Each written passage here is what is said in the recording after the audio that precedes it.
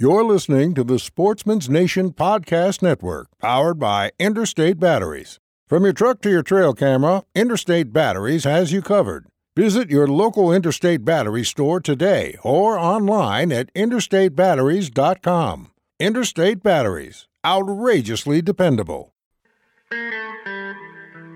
Welcome, folks, to the Freshwater Bite Podcast, your source for everything freshwater fishing. I'm your host, Lee Kleino, and on this podcast, you will hear from diehard anglers like yourself, the backstories of those anglers, techniques they use, gear reviews, and everything in between. So if you like fishing, turn it up because this episode's about to kick off right now.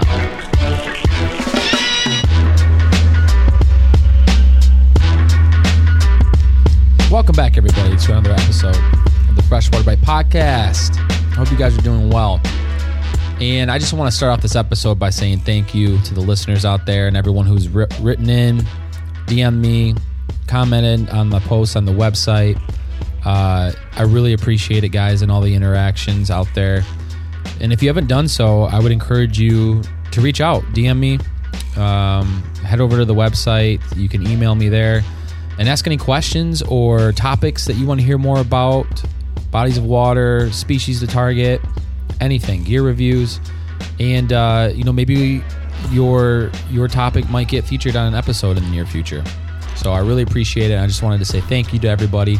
But on this episode, we talk more in depth about hand lining. And Wes Smith from the Metro Detroit Walleye Stalkers, I had him on a few episodes ago before Christmas, back in the fall, and he reached out to me and said, hey, we're doing a demo, a seminar at Domka Baits in Monroe, Michigan, and we'd like you to come out and record the podcast so that way everyone can hear the seminar. And I thought it was a great idea. Sign me up. So I shot down to Monroe, Michigan, and I recorded the live seminar that they were having on hand lining. And it's hand lining 101 and a little bit above that, takes you to the next level. As you know, a couple episodes ago, I had Bill Shimoda on here, and it's a very intimidating technique to do, but these guys break it down for you exactly how you need to get set up, what kind of boat, what kind of reel you need, depths, weights, leader lengths, pound tests, everything, lures. They go over everything for you guys. There's so much in this podcast that you guys can learn. It's a little bit longer, but I think it's going to be one that you pause and play over and over to get set up for hand lining in the near future. So here we go. Okay, guys, we're going to get started with today's event with the hand lining seminar presented by Domka Baits. And first off, we're just going to go through introductions up here. I'll start with myself. My name's Lee Kleino. I am the host of the Freshwater Bite Podcast, and I'm up here today to record this for everybody else listening who's not here. Believe it or not, there's actually thousands of people that listen to this podcast, so there's not just you guys in the room, but there's going to be a lot of others out there. We're going to save all of our questions to the end of the event. If you have any questions at the end, just speak up. I'm probably going to repeat your question then after, and it's going to be part of the podcast so that way everybody else can hear it, in the post edit and things like that. But we're going to start with introductions. I'll start right here to my right. Hello, everyone. Thank you for coming out today. My name is Philip Kirk. I'm from Taylor, Michigan. I've been hand lining roughly about 9 years in the Detroit River and Lake St. Clair. So thank you again for coming out. Yep, and then over here, Wes. How you doing? My name is Wes Smith, founder of the Metro Detroit Walleye Stalkers Facebook group. And essentially, I put this kind of event together today because this is what I started out doing, how I started out fishing for walleye is hand lining. So and that was, almost 25 years ago or better. Close to 30 years now I've been fishing for walleye, and so it's a technique that I think in this day and time that is kind of dying off and not too well utilized. So I figured we put this together and try to let everyone know that this is definitely a technique that can definitely put some fish in the boat. Okay, go ahead, Darren. Hi, I'm Darren Hoffman, part of Roadside Minnows, and I've been hand lining on the river for roughly around 25 years now. And like Wes said, we just want to show everybody it's a very effective way to catch fish. When the water's dirty and everybody else is jigging and you can't catch them, this is it. I mainly fish Detroit River, Lake St. Clair, and St. Clair River, but this is more effective in the river fishing, and that's what we want to show. Do any of you guys know the history of it? Of kind of like where it started? Well, my grandfather started doing it in Detroit River around 1942, so I'm third generation. And that's second generation right there. So I'd say roughly around the 40s it started. Okay, so then why don't you guys describe what kind of setup you mean, and start just exactly with the type of boat that you would want to run with this, because I would assume that, not all boats in all sizes would be able to run this kind of hand lining setup. But if you want to talk about, is smaller better? Are the bigger boats better? Just kind of talk about what you guys think. Personally, I started out in just a little 14-foot 10 aluminum boat. That's ideally your most perfect setup, to be honest with you. If you're running a larger boat, you want something that has more of a lower side hull. It's not so high, because you're sitting down, or you need some real long arms if that's the case.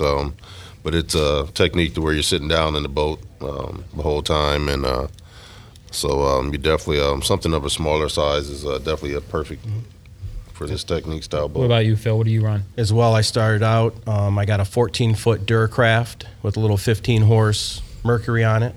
I got my hand lines mounted up front, so when I'm pulling in the line, it automatically recoils, which we will show you guys the reels in a little while. But basically, the smaller the boat, the better handling you can have out on the river. And I think boat control is probably 95% part of the efficiency in catching these fish, because without the boat control, you're not really staying in the current, and you're not handling the boat. So I believe the smaller the boat, the better handling you're going to have, and you're going to catch more fish. Yeah, like Wes said, you got to have something with small sides, because you're actually sitting on the side of the boat or in the back, and you want your hand hanging out the side of the boat. It's not something that's done inside the boat like you would be holding a fishing pole. I run a 20-foot, 19.6 tiller Pro V Lund. And being a tiller, I'm already in the back of the boat. As PJ said, they're in the front of the boat, the reels. So you want to be away from your reel, probably 5 foot, 4 foot at the least, so you can be able to let line up, because they're spring loaded, like we said, we'll show later. You want the line to be able to go up inside. You don't want to be sitting right next to the reel. But a lake boat, it'd be a little harder. The main thing is being able to steer. So if you go from a boat that has a steering wheel to a tiller, you have to have something you have to be able to steer with. So some guys actually use their front trolling motor. Okay. With the remotes. Yep, yeah, you can do it if you have a bigger boat with a bow mount. And if with remote steering, it still can be done in some of the larger boats as well. So it's still a useful technique, no matter kind of what size your boat is, essentially. Got you. Okay, so then let's start going through the setup, and let's get to the 101 basics. So for me personally, I've never hand lined. So for me, it's very intriguing, because as I'm out on the Detroit River, you always, if the fish and you're jigging and the fish are not biting for some reason, you'll see this guy that comes through on that 14-foot boat with the tiller hand lining, and he's reeling in the fish one after another. And probably for the last 4 or 5 years, I always tell myself, I'm going to teach myself to hand line.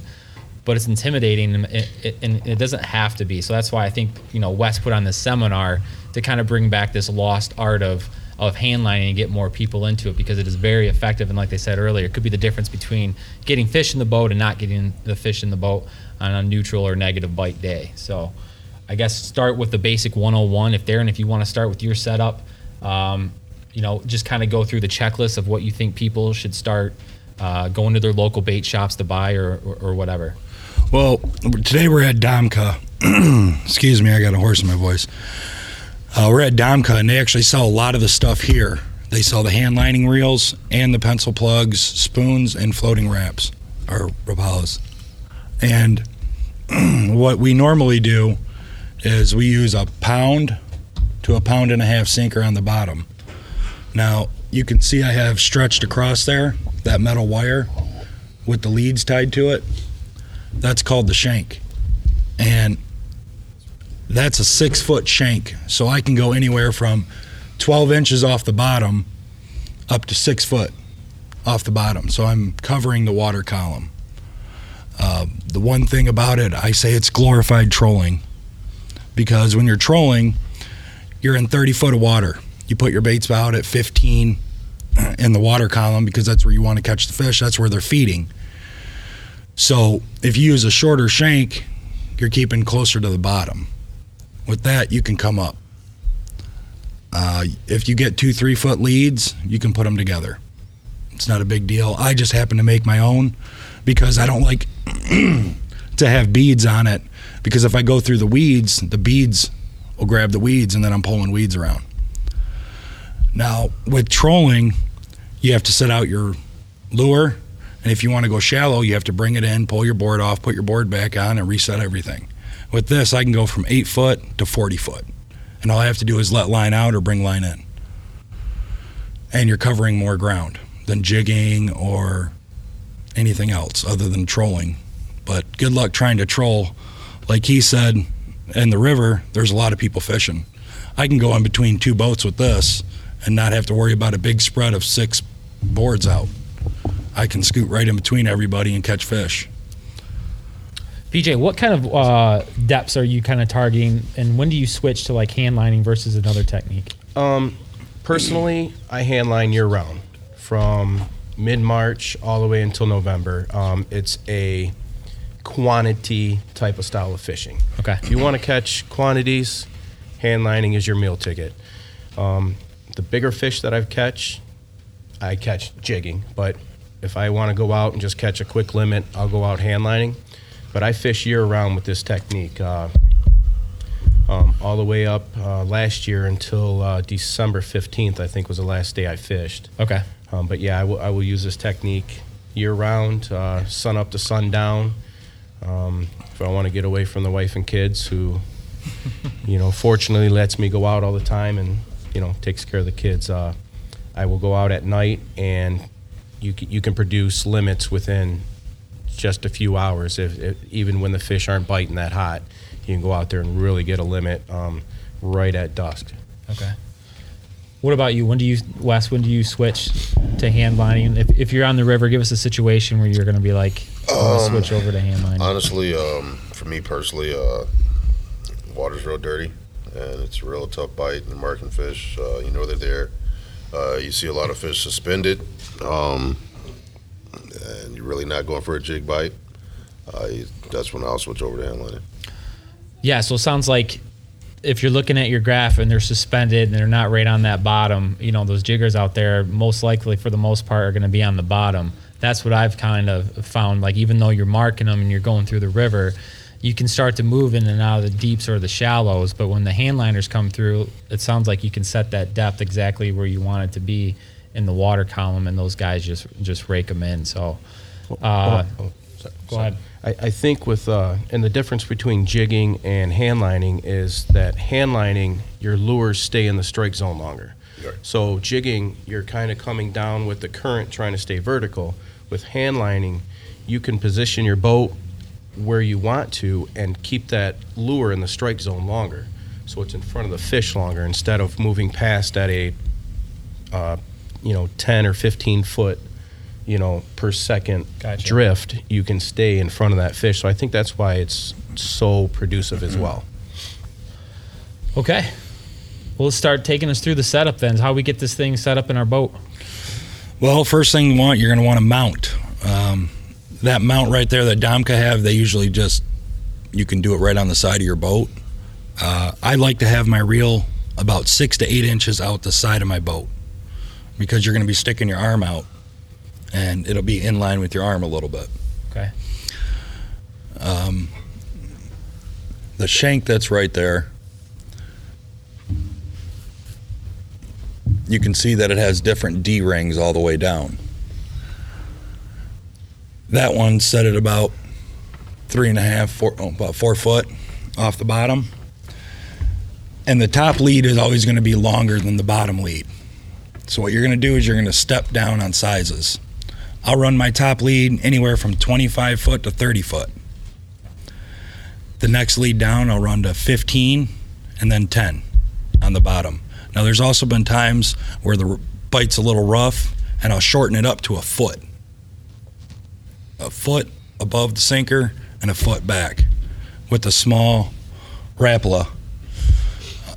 What's that? Number 5? Yeah, number 5s. Yep. Or a spoon. You know, spoons aren't much bigger than that, but they have great action in the water. Like they were saying, you know, a lot of what we do is when the water is dirty. So you want to use bright colors or dark colors. Dark colors cast a bigger silhouette in the water for the fish to see. A lot of what I run is purple or black, most of the colors. What you want to do is, you see a lot of people have beads, and some people actually put snap swivels on to where it's faster to connect to. Well, if you set it up the way I have it, you can just put a snap swivel on it yourself instead of having it on the shank. So there's 2 different ways to do it. That's probably the easiest way, because you can take them right off your shank and put everything in the boat.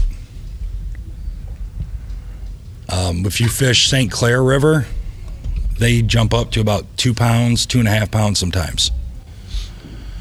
You get really tired pulling that around. Gotta wear your arm out fast. And that's just because of the current? Well, yeah, I mean, there you're fighting with a current that's about 12 miles an hour, 10 to 12. Okay. I'd say our current's anywhere from 8 to 10.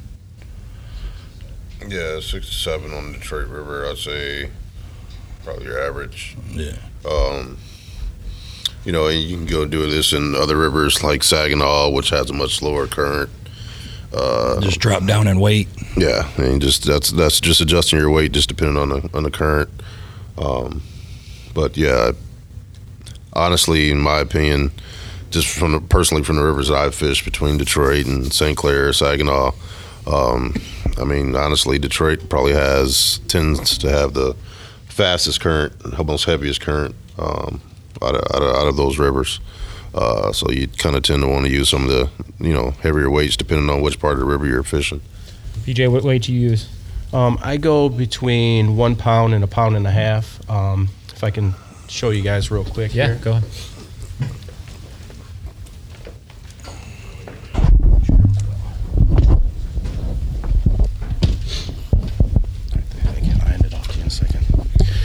All right, guys, I see a lot of handliners out here that I just currently met and a few guys that have fished with me.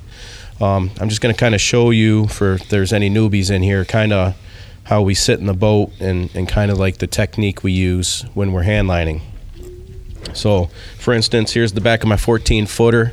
My handline reel is probably, 6 feet away.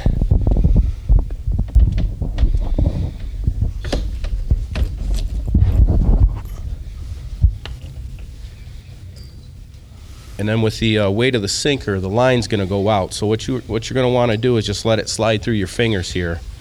And you're going to hit the bottom. And then basically you're just going to hold it and you're going to kind of, I call it chug, or you're going to bottom bounce. And then you're going to keep doing this repetitively, and you never want to let your sinker drag on the bottom. That was going to be one of my questions. Are you tapping the bottom, or are you letting it drag? Because as the bottom of the Detroit River, certain areas you get into, you could probably get snagged up pretty easy. So as you can see, this one here is a sinker that I use in rocky areas. And so you're just bouncing and bouncing and bouncing. So every couple seconds. And then what I tend to do is if I feel like there's a fish down there, which I hope there is, I just kind of stall the bait.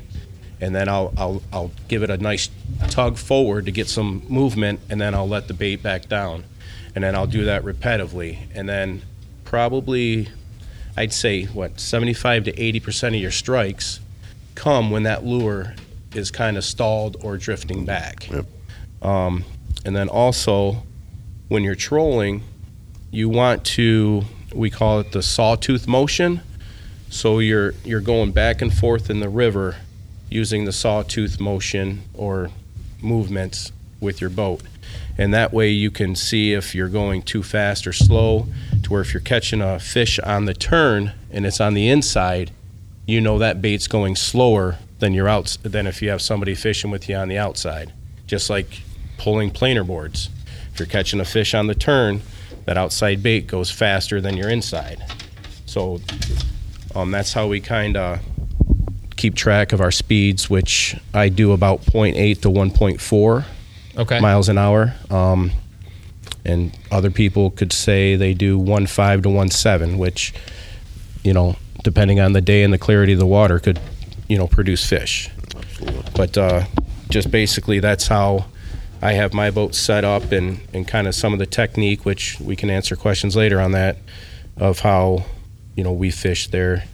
Can you adjust the tension on the reel? Personally, I'm not sure. I don't think so. It comes pre-spun or spooled. This particular reel is an A&S, which is made down in the city of Ecorse. So it's made right here in the state of Michigan. But everything is set up, ready to go right out of the box. It is, okay. Darren, what speed do you typically go at in the river? Are you trying to aim for? I shoot from anywhere from 0.8 to 0.2 or 3. Okay. The one thing I've noticed that if you're going too fast, you start catching junk fish, as in silver bass or sheephead, things that we're not actually targeting. I'd say my best speed is about 1.2. Okay. Normally. One of the biggest things I've seen is that you have to make sure your lures are tuned. When you put your lure in the water. Yeah, talk about that a little bit. Yeah, when you put it in the water, you usually want to put it down and you want to pull it 2 times faster than what you're going to go. Rip it. But you want to make sure your line's going straight. If you got your arm going out like this, the lure's going to go out. But you want to make sure you rip it straight. Now, when you rip it straight, if your lure's going off to one side, you want to take the front of that lure and tweak it the opposite side. You don't have to turn it very much, just a little bit. But you want it to run true to where it's wobbling straight. And that's another thing. Back in the day, they didn't have the fish finders that we have now. So they didn't know how fast they were going. They could look at shore and maybe guess. But what they did was they looked at the action of their lures. If it was going straight and not doing a lot, they'd speed up and they'd start moving a little bit more. That's why spoons are great, because you don't have to tune them. You can just throw them on most of the time. Now, if you look up here, you also see that we have pencil plugs. You don't see these a lot anywhere else in the state of Michigan, unless they're over in St. Clair, where they do whipping. That's where they use a rod instead of a reel like we do. Okay. Or they call it chugging. There's a lot of different names for it.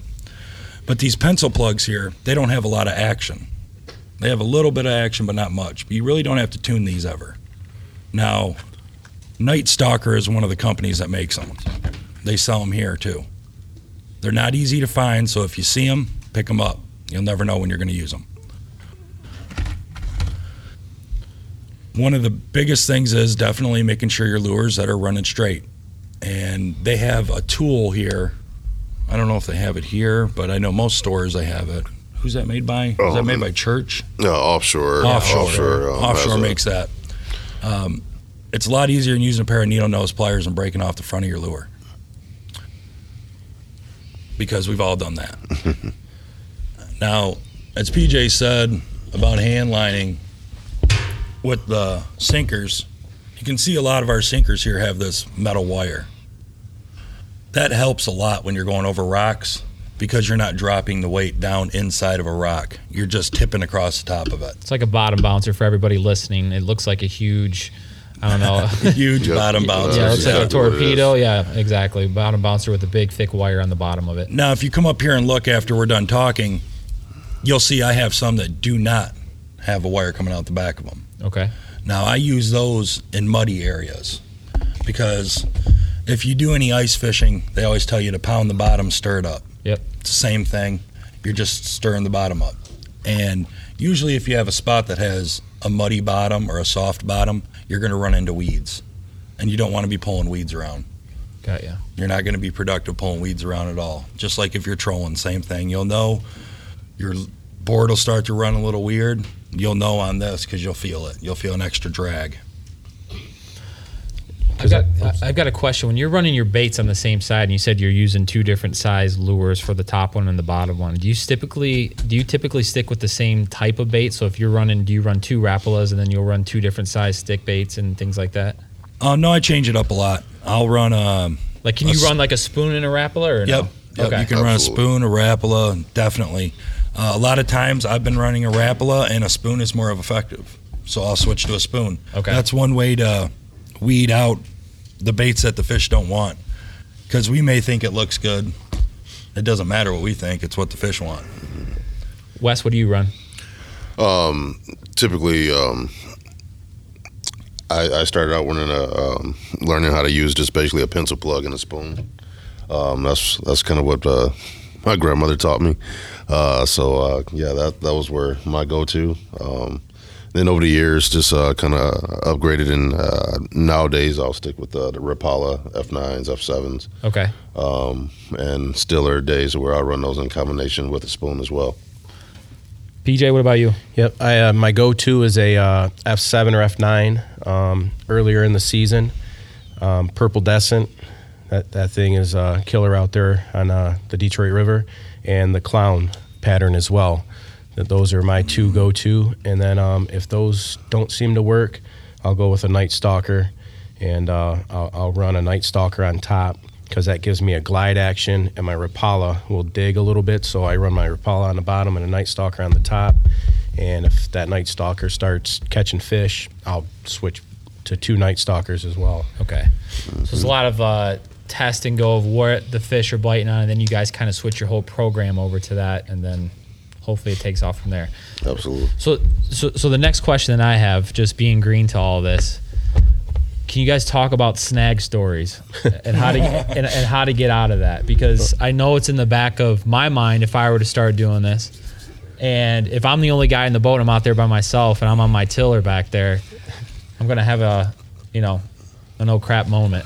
Well, if you talk to some of the old school guys and you go to shake their hand, they're usually like this, because they've lost half a digit. But you're one of the lucky ones. But Smart ones. So basically, go ahead.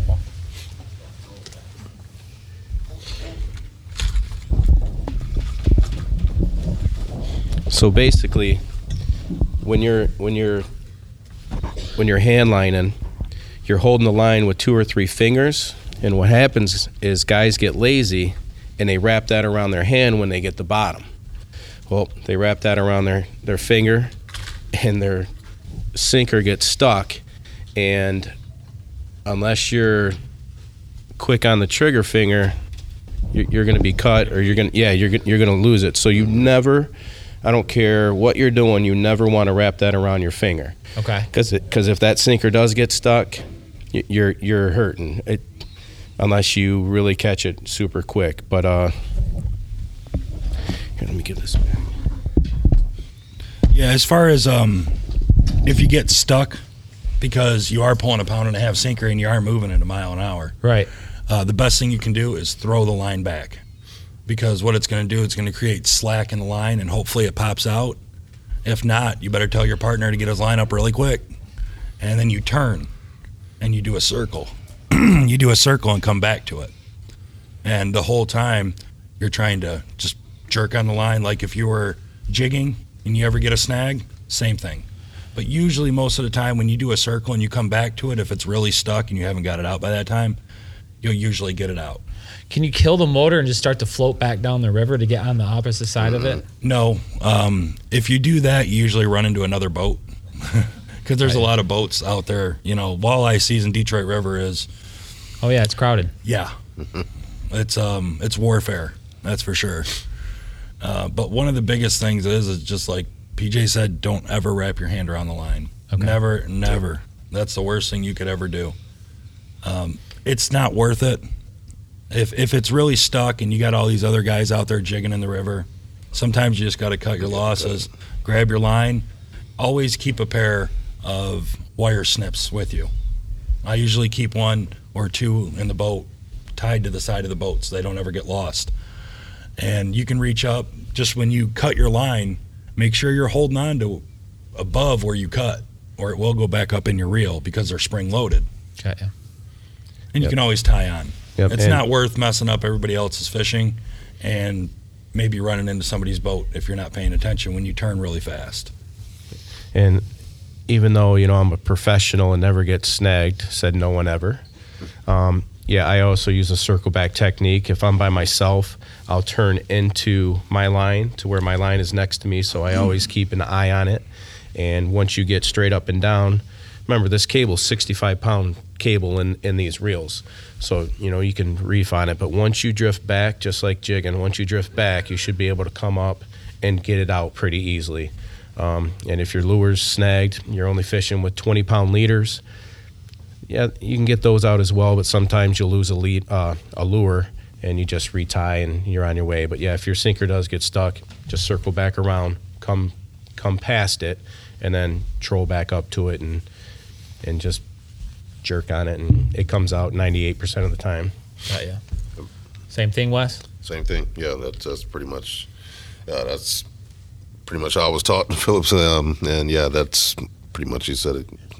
Yeah, that's standard operating procedure there. Okay. Darren, what you got down there? Oh, I was just. Okay. You can see one of these lures I have up here. Now, when you're doing this, you're pulling a lure through a lot of fish most of the time. Now, there's an occasional muskie that hangs out there, and you can see what they'll do to these baits. I mean, this has got teeth marks on it like you wouldn't believe, chunks missing out of it. That's another thing, like Whitney says, wrapping it. If you wrap your hand around it and a muskie grabs it, it'll rip your finger off. If not, it'll peel your skin off, I'm sure. Okay. One of the main things is always make sure you're holding onto your line. You don't ever want it slipping through your hands. You kind of just want to hold it up with one finger, and that's going to be your best. Instead of holding it with your whole hand, you're not going to get as much feeling. If you ever seen some of the old school guys, what they'll do is when they're jigging with the rod or they're fishing, they'll actually put their finger on the line because you're going to feel more. So if you're holding that whole line in your hand, you're not going to feel anything. And with this, you don't feel much. It's not like a slam hit or anything. You're just going to feel a tick. And you have to distinguish that from the bottom. Okay. So when you do that, what you want to do is just pull the line forward in a forward motion. You don't have to yank it like you're trying to set the hook really hard because those fish are already moving and you're moving. So when they grab it, it's just like trolling. You never grab the rod and set the hook. You grab the rod, you wait for the line, and then you pull the rod back. You don't have to set the hook most of the time. They do it themselves. Where do you guys see other anglers starting off with this? Where do they go wrong most of the time? They think they know everything. Yeah. Yeah, some of them. But I think I think they just don't go out and put research into it and ask questions and look for some of the best guys around.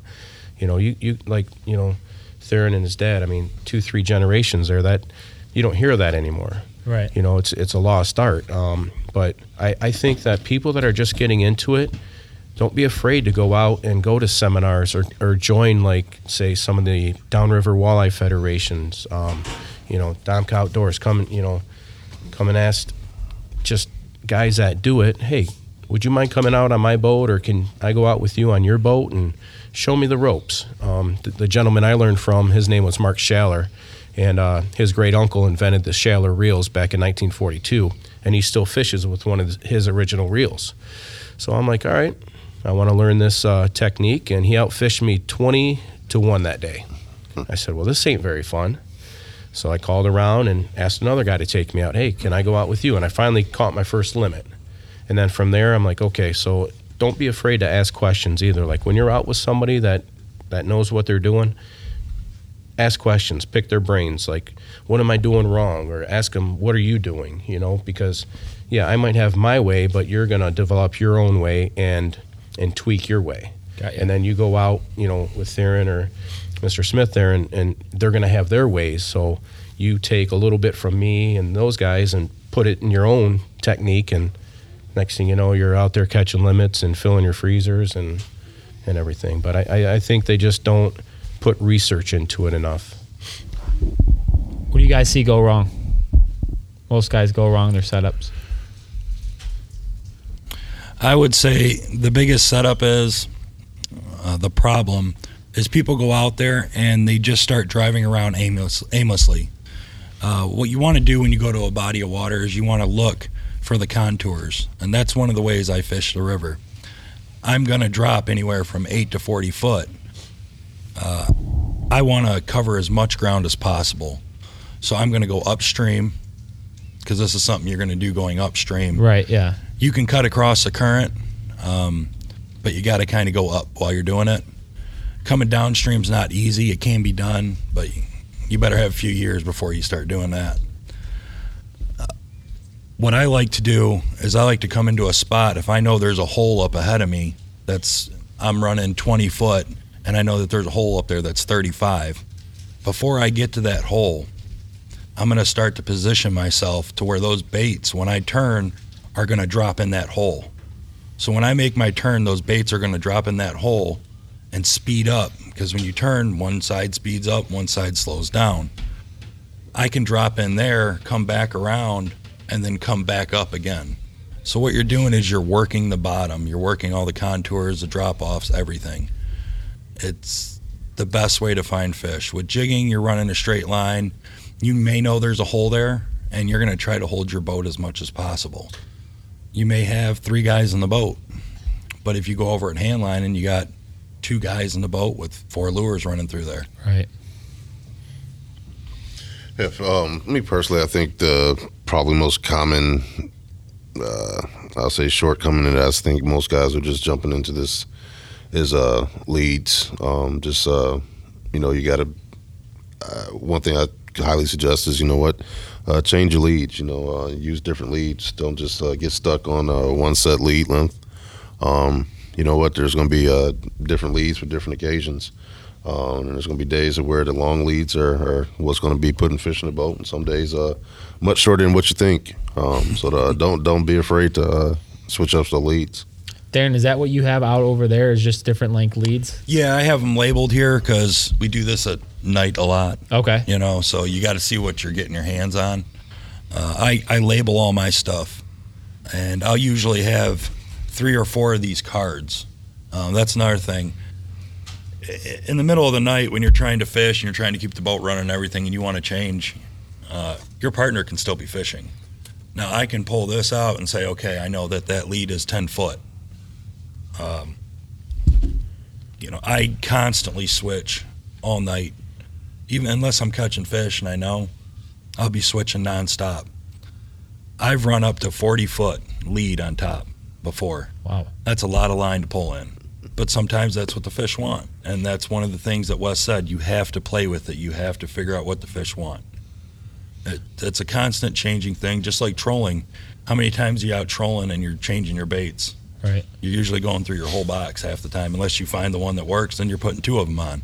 Then you wish you had more. Yeah, and then you go buy more and you never catch another fish on that color again. Did you go over the pound test that you have hooked up to your leads? No, I don't think we talked about that. Yeah, let's go over that a little bit. I use 30-pound fluorocarbon. Okay. The reason I use fluorocarbon is because it still has a little bit of stretch, but not much, but it's abrasive, resistant. Gotcha. You're not going to get like I showed you with the muskie here. Yeah, there's a lot of times where that happens. I've gone out there, caught 3 or 4 muskie in a night, and your hand's so tired you just give up on walleye fishing. When you look and your line's dead even with you and you're going 1.5 miles an hour and you got a 1.5 pound sinker on there, you know you got a muskie. The leads are usually 25 to 30. I've tried to go less on the line, size-wise, and you just end up breaking lures off. I roughly run 25 to 30. Now, don't be afraid to run high-vis line, green or blue or something that's easier for you to see. It doesn't bother the fish. They don't see that. You're moving at 1.5 miles an hour, The shanks that we run, I run 40-pound or 45-pound on the cable. Okay. But they're 65 on the reels. Wes, what do you run? Typically, pretty much for my leads, I've gone something. I usually get something a smaller diameter, but usually a 20, 25 pound. But if I can run in that 15, 18 pound diameter range is what I'm usually using. Same thing, fluorocarbon? Fluorocarbon, yeah. And then for my shanks, usually a 45 pound. For my shanks is typically what I'm using. Wire. PJ? I run 20 to 25 pound Mason hardline. No memory, no stretch. Because when you're out there in the boat and you're running, say, a 20 foot and a 40 foot, and you bring in your sinker and you got 20 feet in the boat, and then you're bringing in your 40 foot, you don't want any memory in there. So whenever you let it back out, it's going out just as straight, as you bring it in. But 20 to 25 Mason hardline, and the shanks are pretty standard, 40, 45 pound, anywhere from 3 to 5 foot is what I run, depending on what body of water or how deep I'm fishing. Okay. Should we open up to some questions? You guys got some questions? Yeah, go ahead. So, not new to it, but it's been a long time. When my father passed away, I inherited all this stuff. So now I'm back into it as of last year. The problem I'm running into is staying I don't want to say contact with the bottom, but I lower down, and it seems like my weight's swinging way too far up. Either there's not enough weight, or I'm off. I've always heard 45 degrees is kind of what you're shooting for. Right. Kind of like you guys. I grew up with my dad on the river. He used to drop me off. Anyways, spent a lot of time down there as a kid. So I can't get to that 45. And so if I slow down, what I'm figuring out is that my lure's not running right? Trying to maintain that angle. So what am I doing wrong, man? Not enough weight on the bottom? Yeah. Or, Do you know what size weight you're running? it's same as you guys, pound and a half. I got my dad's stuff, so it's all pretty much the gauntlet. The gauntlet, yeah. I've got the old, the handmade ones with the copper tubing with the lead inside of Yeah. the whole 9 yards. So, yeah, before you answer, I'm just going to repeat his question. So what the question was he's saying that as he wants to know what he's doing wrong because he's having a tough time staying in contact with the bottom, and he feels like his weight's kind of swinging up. But I'm too much of an angle. There's way too much line out behind me. Too much line out behind him. Okay. Follow me? That usually means that you have too much line out. If you're not touching bottom, what it is when you put the sinker down, you're letting more line out because you're not feeling bottom, right? What you got to do is you got to pull more line in. That's one thing I always do is because I'm not perfect. I'm not an amazing fisherman by any means. None of us are. But pull your line in. Don't ever be afraid to pull your line in and drop it back down. Now, you said you're running copper tube. Well, no, that's some of the ones I have. I have a pretty big assortment. I have several like that with the wires on the bottom, several with no wire on the bottom. I mean, like I said, it's not the first time I've been out there. It's just been the first time in probably 10 years. Have you been watching your speed at all on your GPS? Maintaining right around 1-ish, and zigzagging through the current, and same thing my father taught me as a kid. Probably a lot like his grandmother taught him. So. Yeah. Yeah, I'd agree with Theron, because sometimes when I look back and I'm like, oh man, I should be at the bottom, and your sinker's just kind of floating away back there, just kind of, just ticking and tocking here and there. Again, if you bring it in, reset, and just watch your speed, or if you go up like a quarter pound, that should get you down and a little bit more 45. But I think, again, you might have a little bit too much line out, and it just, you didn't feel it, and it just laid down on the bottom, and then as you're picking it up, you're not getting that good contact with the bottom. So reset, go back down. A little impatient on the Yeah, maybe, or you let it down too fast and you didn't catch up with it. So just nice and easy. I do hand. I got one more follow-up from a lot. Yeah, go ahead. Absolutely. So the lead length, right? I mean, is an inch per foot is kind of a good starting point? Is that what, up the shank? Up the shank and get you a foot out? Negative? Or? Yeah, that's for me. I'd say that's probably a good rule of thumb. I've heard that. That's kind of not. My grandmother back in the day. That hurt my feelings far away. Hey, Wes, repeat his question of what he was asking, so that way everyone can hear it on the other side of the podcast who's listening. Yeah, pretty much. Question is,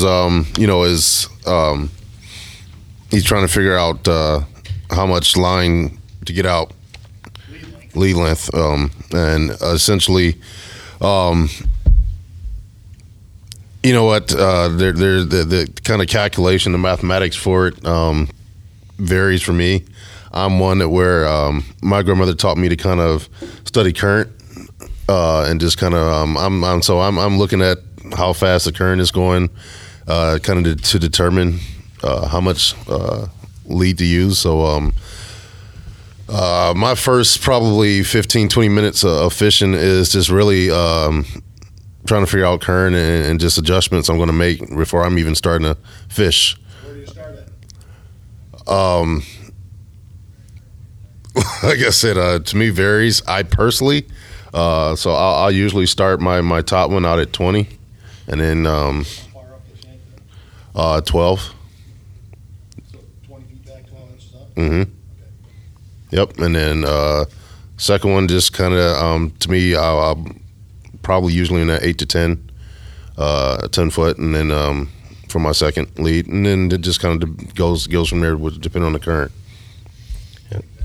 And for me, like since I use a 5-foot shank, and I think just by reading articles and talking to everybody else, like 15 on the bottom, 30 on the top, foot leads is a pretty good go-to.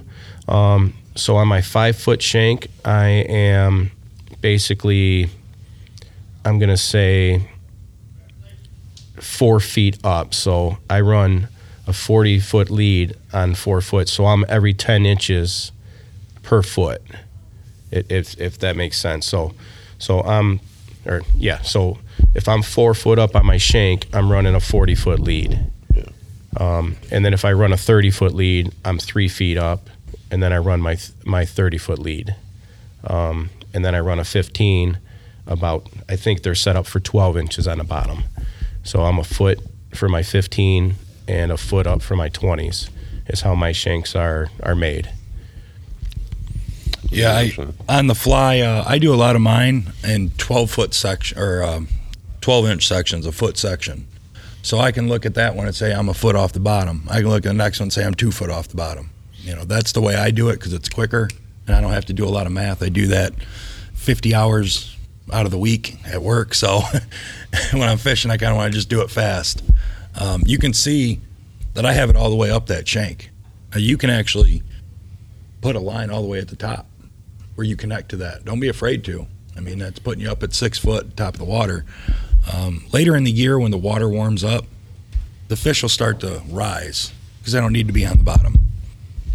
And there's times where I'll run all the way at the top. Yeah, at night. Yeah, at night too. They come up. And earlier I mentioned 8 foot of water. I know it sounds weird to go trolling in 8 foot of water, but I've gone less. I've gone into 5, 4 foot. I mean, you got to drop down in your weight if you're continuing to fish that depth. But sometimes I'll come right up a huge shelf, and when I drop back down the other side, fish are sitting right there. I'd start your leads out anywhere, keep it simple, go 25, 15, 10. If you're noticing that you might be missing the fish, like you're feeling it, but you're missing it, extend your top lead out a little bit more. What it is, you're leaving more for the fish to catch up to you. That's why you heard me say earlier, I've run a 40 foot before. Sometimes the fish aren't that aggressive. So when they see that fish, that the first or second lure go by, or the first one, they've seen it, but they're not moving as fast. So when you give it a little bit line back there, they're going to see that other one and come after it. It's giving them a little bit of a delay. You just got to play with it. And if you're having problems finding bottom, go up and wait. When you go jigging with somebody on the river, I'm sure you guys have all jigged a river, or a river in general, you hand somebody a 1 ounce jig, because they want to feel bottom. I've gone to where I've used 5/8 jigs, but I've also fished a lot, so it doesn't bother me. The more you do it, the less weight you can put on. And then it drops down to just, can I feel bottom? That's what it breaks down to. So try to jump up in weight. It might help. Don't worry about that 45-degree angle too much. Yeah, that would be my suggestion. Just bump up the weight a little bit. I've caught fish and on a weird angle you wouldn't even believe, with the line 6 foot out the side of the boat and I'm turning, And also the deeper the water you fish, the further back your weight's going to be as well. So if you're fishing 18 to 25 feet, you're not going to have that 45 unless you're 2 pounding it. So just, like they said, contact with the bottom and just keep that continuous pulling motion. And 45 is just a kind of go-to number, but as long as you got contact with that bottom and your leads are fine, you should catch a lot of fish. Good question. Yep. When you're fishing, a big part of fishing is being able to visualize what's happening subsurface at your lures and whatnot. Theron touched on it briefly when we talked about knowing that his lures were, one was a foot off bottom or something. When you pull wire enough, in your mind you'll have ideas of how your base moves. So just a general question I'd like to get everyone to answer. How much do you think, or in your mind, how much of a change in depth are you getting going from clevis to clevis on a 5 or 6 up front, clevis to clevis on a 5 foot shank, 5 or 6 foot shank, and how much more dive are you think you're getting out of a 9, 11, or 13 floater with every extra foot of lead length? Just ballpark. Well, it also depends on what size line you're using too. That all comes into play, just like if you were trolling. I would say, right. So I'm thinking, I'm not saying like ditto for everyone. How you think about your lure moving when you start to make those adjustments? I think about my lure, they're floating wraps and pencil plugs. They don't have much dive. When you're pulling them anyway, even if you were long lining, let's say, and you got it 100 foot behind the boat, it's roughly going to be anywhere about 6, 7 foot if you're in 9 foot of water and you're moving at 1.5 miles an hour. With this, they're not diving that much. Say I put 3 feet in between each one of mine, I'd say they're about a foot closer to each other.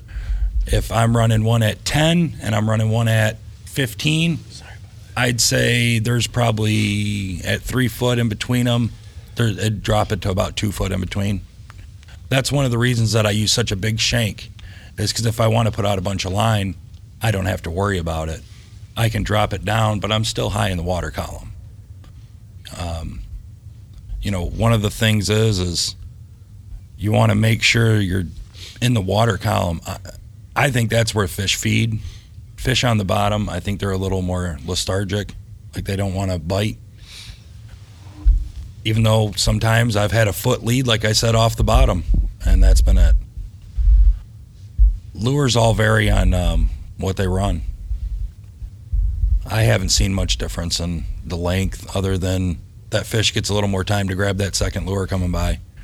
And I think with me running wraps 95% of the time, a good way I kind of gauge is if I am on that second clevis that's 2 feet above my sinker, I'll put the sinker in and I'll take my lead back and I'll let the line down, and I'll start to see when that bait starts to go down, and then I'll say, okay, next clevis is another foot, and I'm like, all right, well, I'm 2 feet there.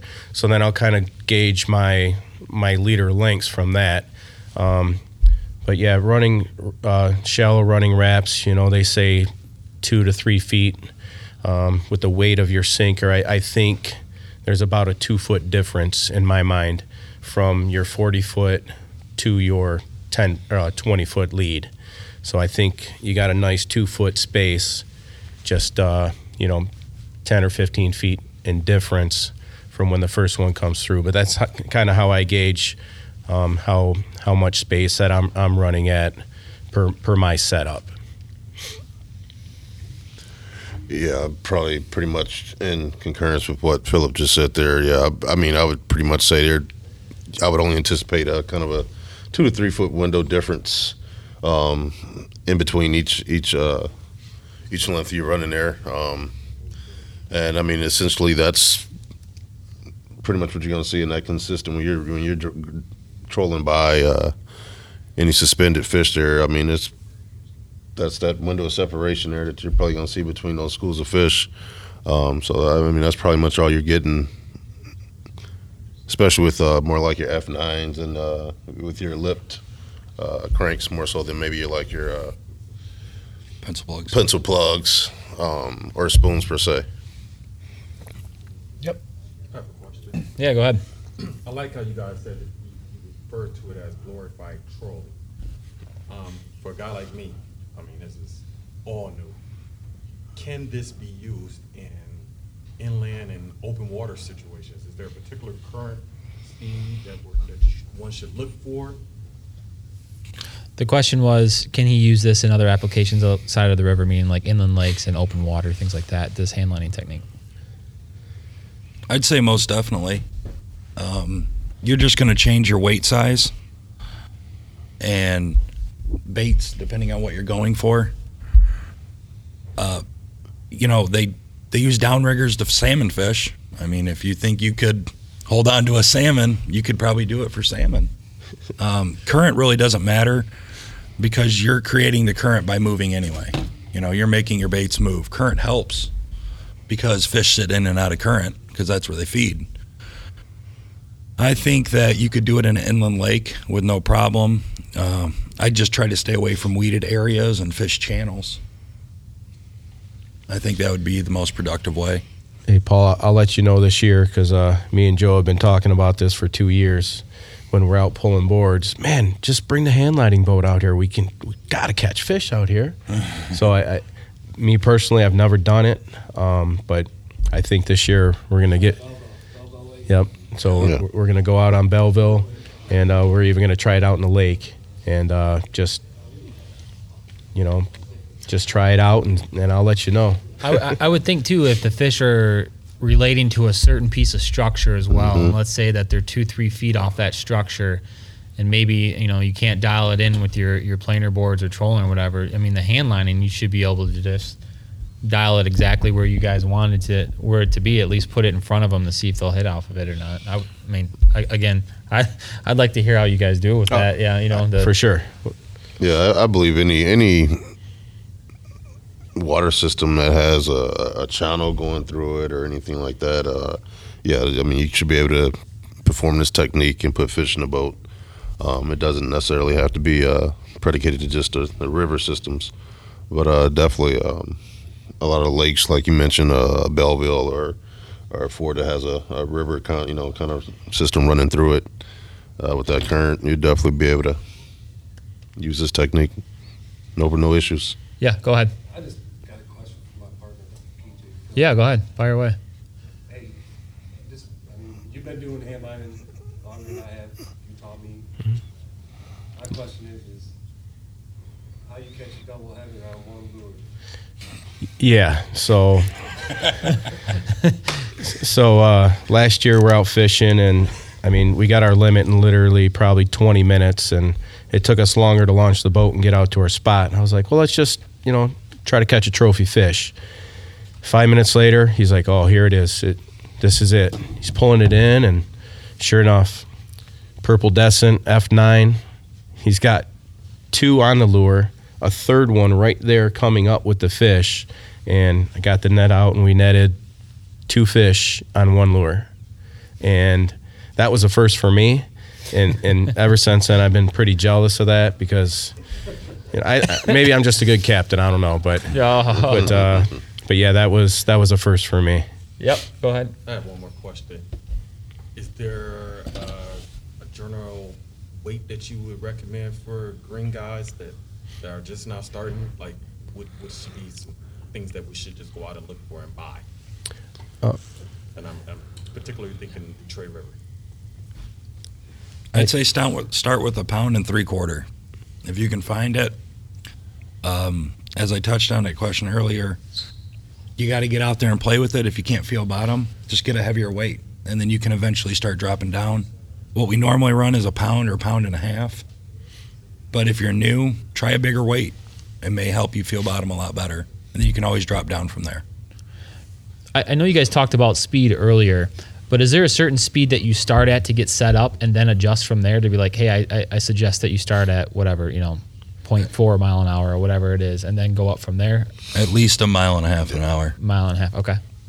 Yeah. And for And then me, you can slow it down from there. Yeah, that's why I figured someone who's green and figuring it out, don't try to kill yourself and go for that perfect speed right away. Get your bearings first. Yep. And again, you can get out there one night and it's 1 mile an hour. The next night it's a mile and a half or a mile and a quarter. For me, I start out at 1 to 1.2. So a mile and a quarter is a good start rate, and then you just go down from there. But for sure, pound and a half to 1 3/4 weight is a very good. I use it all the time as well.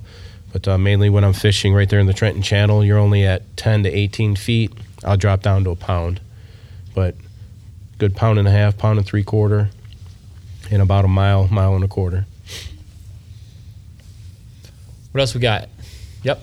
Corded cable or? Yes. Yes. I mean, What was the question? I'm sorry, I couldn't hear it. he asked about rubber-coated cable. Oh, okay. The cable that we use is coated. Back in the day, they didn't. So normally when I do these, what I'll do is I'll have Victrola. It's one of, you have to crank it up. It's actually, I've got a couple of them. I don't use them either, but you crank them up so it has a spring in it and retrieves the line. Now, before they didn't have the coated cable, so what they would do is they'd actually put soap on the line, so it would make it softer on your hands. But coated cable is the way to go. And then over time, it will start to fray and break, and then you just go ahead and peel it back, cut it off, because these new spools come with 300 feet of cable now. So generally, you're only fishing with 30 to 50 feet all the time. So you just peel that off, and I'll do that a time or two, and then I'll take it to E-Course to A&S and get it respooled. The water crew being about 6 miles an hour in Detroit River, and you're going about a mile-ish upriver, like 7 miles an hour. Are there certain brands of spoons that tend to work better at that speed with not being overran and completely spinning around? I like the Stinger spoons myself. Yeah, Michigan Stinger. Yeah, and you can, and if you're getting them to roll and you're going too fast, that's just a motor speed. You don't have to do that 1 mile an hour. You might be 0.5, 0.6 to keep that spoon, Yeah, like normally you're trolling Lake area at 2. Yeah. There you already got 6, just having current, so. Yeah. You're not going dead against the current. It's Yeah. across the current, so you're not getting the full 7 miles an hour. Yeah. So like when when you're using a sawtooth, when you're actually coming across the river, going towards the east, let me make sure I get this right, but I believe you're getting pushed back faster. So whenever you're coming back into the current, you're getting pushed back slower. So you might have to idle down coming back to the east, and then get back to that 0.5, 0.6 whenever you're coming back to the west. So it's all probably, when I'm fishing spoons, I will make sure my presentation and not pay too much attention to the GPS. I'll just make sure that my spoons are running correctly, because with a 1 mile an hour wrap and I'm doing a mile an hour and your spoons are spinning, you're not going to catch any fish. So I would just keep an eye on your idle on the motor and just bring it down just a little bit until your spoons are running good. But generally you can probably run right about that mile an hour with those Stinger spoons. Okay, good questions. Any more? Second generation in the audience, have anything to add? I'll be up there talking longer than you guys. Yeah, go ahead. For some of these guys that are new, maybe if you guys want to show kind of an idea of like when you hook into your fish, if it's a bottom lead or a top lead on how to bring your stuff into. Oh yeah. Yeah, I can do that. So the question is when you hook into a fish, if it's on your top lead or your bottom lead, how do you reel that fish in? How do you bring the line in compared to where the hit is at?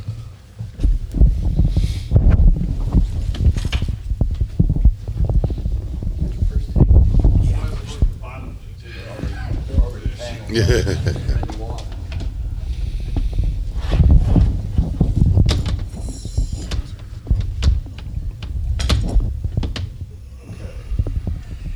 right. So what you're going to want to do is when you feel a fish hit, you're not going to feel much. You're just going to feel a little tug. So you're going to want to pull forward. Now when you're coming in with your line, your top lead's going to come in first. So once you grab your top lead, you're going to want to drop your sinker in the boat. Then you still got your fish on your top lead. Hey, you're going to pull that in and slap it in the boat. Now say I have one on my second lead. The top line, you're going to take it and put it over your head. You're going to keep it in the water. It'll stay out of your way. It'll float behind the boat. You grab your second lead and you bring that in. Now I can take that fish off right here on the boat and still leave this lead on around my shoulder like this. Now I can drop that lead back in, take this one, let it out, and then I can reset everything really fast. You don't have to bring them all in and drop them all the way down. You can leave the top lead if you have it on the bottom lead, but you're always going to want to make sure that you have that around your neck. If not, if you set it up on the side of your boat or something, the current hits or the wind blows it, and then you got another lure, and then you're trying to bring that in, you're going to get tangled up with that other fish. So the best thing to do is take it, put it over your shoulder like that. You're usually running the boat here, and just bring it in, grab that fish, drop it in the boats, reset everything, take that line, drop it right back out, and you're fishing again. That's the fastest way to do it, the most productive way I've seen. Does that answer the question? Just for people in general that, are just now getting into this trade or whatever, how they gonna know how to... Yeah. I bet you that'll be some of the growing pains that some of us that try it for the first time, we're going to have tangled, and that's where those wire snips come in handy sometimes if we get too tangled up. The biggest thing is to make sure you put the sinker in the boat first. Yeah, I was going to say, the sinker out of the way is probably your biggest thing. I mean, that's without that in the boat, and that's probably going to provide you with your most tangles and crossing lines, and so...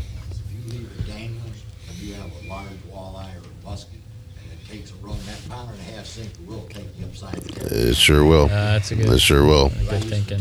Instead of bringing my sinker in, I'd use a downrigger clamp, and I just bring it up, clamp it on, so I didn't have to bring a sinker in. I just bring the lines in. But one time I had a muskie and did that. He broke it out of his thing, and I ended up wearing 1.5 pounds beside that. That is very fun. Boy, I can imagine. Yeah. Yeah, go ahead. I had a question. I noticed you guys keep mentioning night. Is this a technique that can be used in the daytime? Is this a midday? Yeah, certain conditions that you guys are looking for only that you do this, or is this a universal condition type technique? For me, it's my go-to. Like I said, I do it all day, all night long. It produces fish almost every day. I mean, windy conditions, boat control is going to struggle a little bit, but night fishing, you can produce limits within, a couple hours. But yeah, during the day, you'll see guys out there and, right after sun up till, well after sundown. It's a proven technique that works at all hours, all different conditions. So I believe in this technique, and I only jigged about 10 times last year, so I believe in it. Definitely, yeah. It's a technique you can utilize at any time. Personally, honestly, more productive, I'd say, probably at night. Me personally, like I said, I'm a big time jigger, but when I see them suspended and they're just not, the jig bite's not going, and hey, it's I definitely pull out the hand lining gear, and definitely that can make the difference. So anytime. Perfect. Yeah, I'd definitely say any time of the day. I think, like Wes said, right before dark or right at dark, the fish put on the feed bag. So that's why a lot of the old timers, you'll see them come out right before dark, set up, and start hand lining then. I've caught fish all day doing it before. It's all on, do you want a jig or do you want to put fish in the boat? There's a lot of tournaments that this was actually outlawed. You couldn't do it. That's how they came up with chugging. The PWT, they wouldn't let you do it because you produce that many fish with it, and it's that productive. So they came up with chugging or whipping or pole lining. Yeah. So I'd like to see it come back. I'd like to see more people doing it. I think it's something that's got lost. There's no reason. I think that everyone just got too fancy on their reels and rods and forgot about you only need a reel in your hand. Right. I can have 2 lures in one hand, and I don't have to set 2 boards. I can have 4 lures, and I have to set four boards. It's fast, it's easy, it's quick. It's not that expensive to do. Once you buy your lures, you're good. Buy 10 lures, and you're pretty much good for the year. How does that work against you with lines in the water? So if you got 3 lines in the water in the state of Michigan or whatever, does it go by bait? Is that technically 2 lines on one main line? Well, it goes by hooks. You can only have so many hooks in the water in Canada. So you can see some of my lures, if you come up here, they don't have the trailer hook on them, the back hook. So I figured guys would be fishing both sides, so that's why. Yep. Yeah, you definitely, depending on if you're going to fish both sides of the river, you're definitely going to have to watch your hook count. Yep. So definitely keep that in mind. Yep, because it's 2 hooks in Canada, and you're allowed 3 poles or 3 baits in the U.S. Correct. So how many lines are you allowed in Canada if you were to actually hand line on the Canadian side? 2 lines would take off 2 hooks. Yeah, 2 leads, but you have to take off 1 hook on each lure. So 2 leads, 4 hooks. Front hook or the back hook, depending on which way you want to do. But yeah, 2 lures, total of 4 hooks you can have. nice. Darren, I've known you for a while. Phil, I've known you guys for a while. And that hand lining, like when I fished with Phil, I only use 2 leads. There's times that he'll run 3 leads, 4 leads. I like 3 leads, 4 leads. I like to run 2, but if I'm trying to figure out where the fish are, I'll run 3 for a second. 2's the best way not to get tangled, I think. When you put that other one in 3 there, showing you're off. you're showing off on 3, But yeah, you can always run 3, Just you got to make sure where you're fishing. Yeah, I've caught a lot of double headers that way. You got 2 fish on, and you gotta play with that, And then you still got another lure that's free. Let me ask you guys: if you're running more than 2 leads, do you guys adjust your length? Yes. Or you keep them the same? How about you, Phil? I will go shorter. If I'm running 3 leads, I run a 5-foot lead on the bottom with a snubber, and then I go 10 and 20. So if I'm running 3 leads, I go shorter, less line, hopefully less tangles. Yeah, I've done 10 on bottom, 20, and then 30. Keep it in 10-foot sections.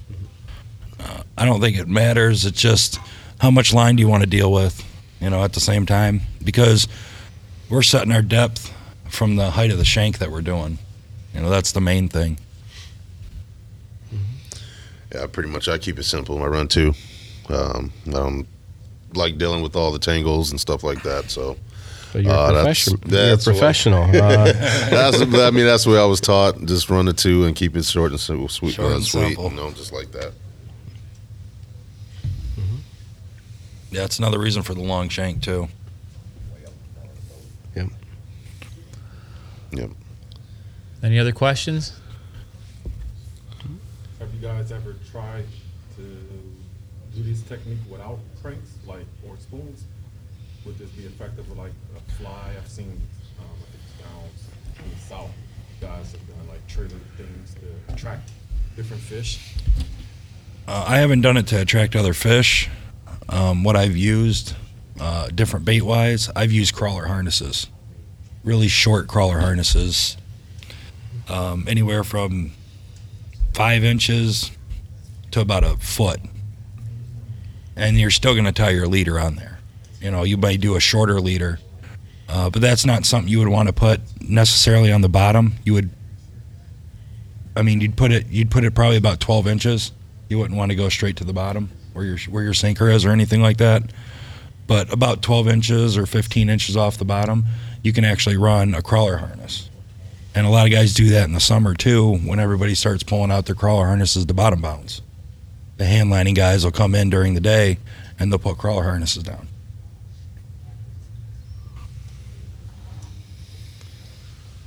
Okay, well, I think we'll wrap it up here if there's no more questions, and maybe just kind of go around and tell everyone where they can find you or answer questions if they got questions to send your way. PJ, we'll start with you. Yeah, just I'm on Facebook, Philip PJ Kirk. I'm out of Taylor, Michigan. You can find me basically in the Trenton Channel. But bottom line, I'm going to be visiting here, Domka, a lot more this year. Met a lot of great people out here, but Facebook and basically Facebook Messenger if you have any questions. Wes? Yeah, you can always find me just on Facebook or Instagram. Instagram, Wes Smith Walleye Hunter. Facebook, Metro Detroit Walleye Stalkers, or my personal page, just Wes Smith. Shoot me a message on Messenger or on through Instagram, through direct messenger, and I'm always get back to you. There. Yeah, you can find me on my Facebook, Theron Hoffman, or you can find me on the Roadside Minnow Nation page. You can always shoot me a message on there, or send me a friend request and a private message, and we can talk if you have any questions at any time. Or DipNet, you can find me on their website too. That's probably the easiest way to get a hold of me is probably through Facebook or Messenger. Awesome. I just want to thank Domka Baits and everyone for coming out today to learn more about hand lining, and for Domka Baits setting up this venue for us and giving us a spot to hang out and present. So with that, thanks for listening, and hopefully everyone can adopt this technique and keep it alive and put more fish in the boat. All right, Thank you. Thank you. Okay, go ahead and announce what you're going to give away or what the drawing was for. All right, hello Metro Detroit Walleye Stalkers. I'm going to go ahead and announce this giveaway here for the Fat Boy Jigs, $40 gift certificate to the Fat Boy Jigs, and for the AFCO Reaper hoodie. Just going to randomly select a guy here who pretty much was able to follow the rules here. One thing I must say, Fat Boy Jigs, they're some of the best jigs I have used on the Detroit River, period, jigging. And then this AFCO Reaper hoodie, I mean, guys, you must grab it. The best hoodie, period. I mean, I've gone through all the other brands out there, and I mean, I've used this hoodie all winter long, pretty much by itself. So grab that hoodie, that Reaper hoodie. But the winner of this giveaway will be Clayton Coleman. So Clayton Coleman, pretty much, buddy, just going to send me a message, and I'll send you a message and tag you and give me your address, and hopefully you can enjoy this hoodie, buddy, and these jigs, these Fat Boy jigs. Thank you for participating, and we'll see you guys on the river. Congrats, Clayton. All right, there you go. And that's all, everybody. That's episode number 20 in the books. I want to thank Wes, Philip, and Theron for coming on the podcast to share all that great knowledge about hand lining and taking us to the next step in getting us set up, especially for everyone out there who's serious about this. I hope that was very beneficial for you. And I'd like to hear your guys' stories or your success on the water. And, like Theron, Philip, and Wes said, don't be afraid to reach out to them, ask questions, write them a message or whatever. And I also want to thank Domka Baits. And if you guys live in the southeast Michigan area or you're driving along 75, that's at the La Pleasance Road exit. You guys can go in there. They've got a ton of selections for baits. They also have an indoor archery range as well. And I just want to thank Domka Baits for hosting the venue for us to come there and talk about hand lining. Please check them out at www.domkaoutdoors.com and see what they have to offer over there. And I will catch you guys right back here on another episode of the podcast. So in the meantime, as always, follow, subscribe, give a 5-star rating if you want to, and I will see you guys here next time. Thanks for listening.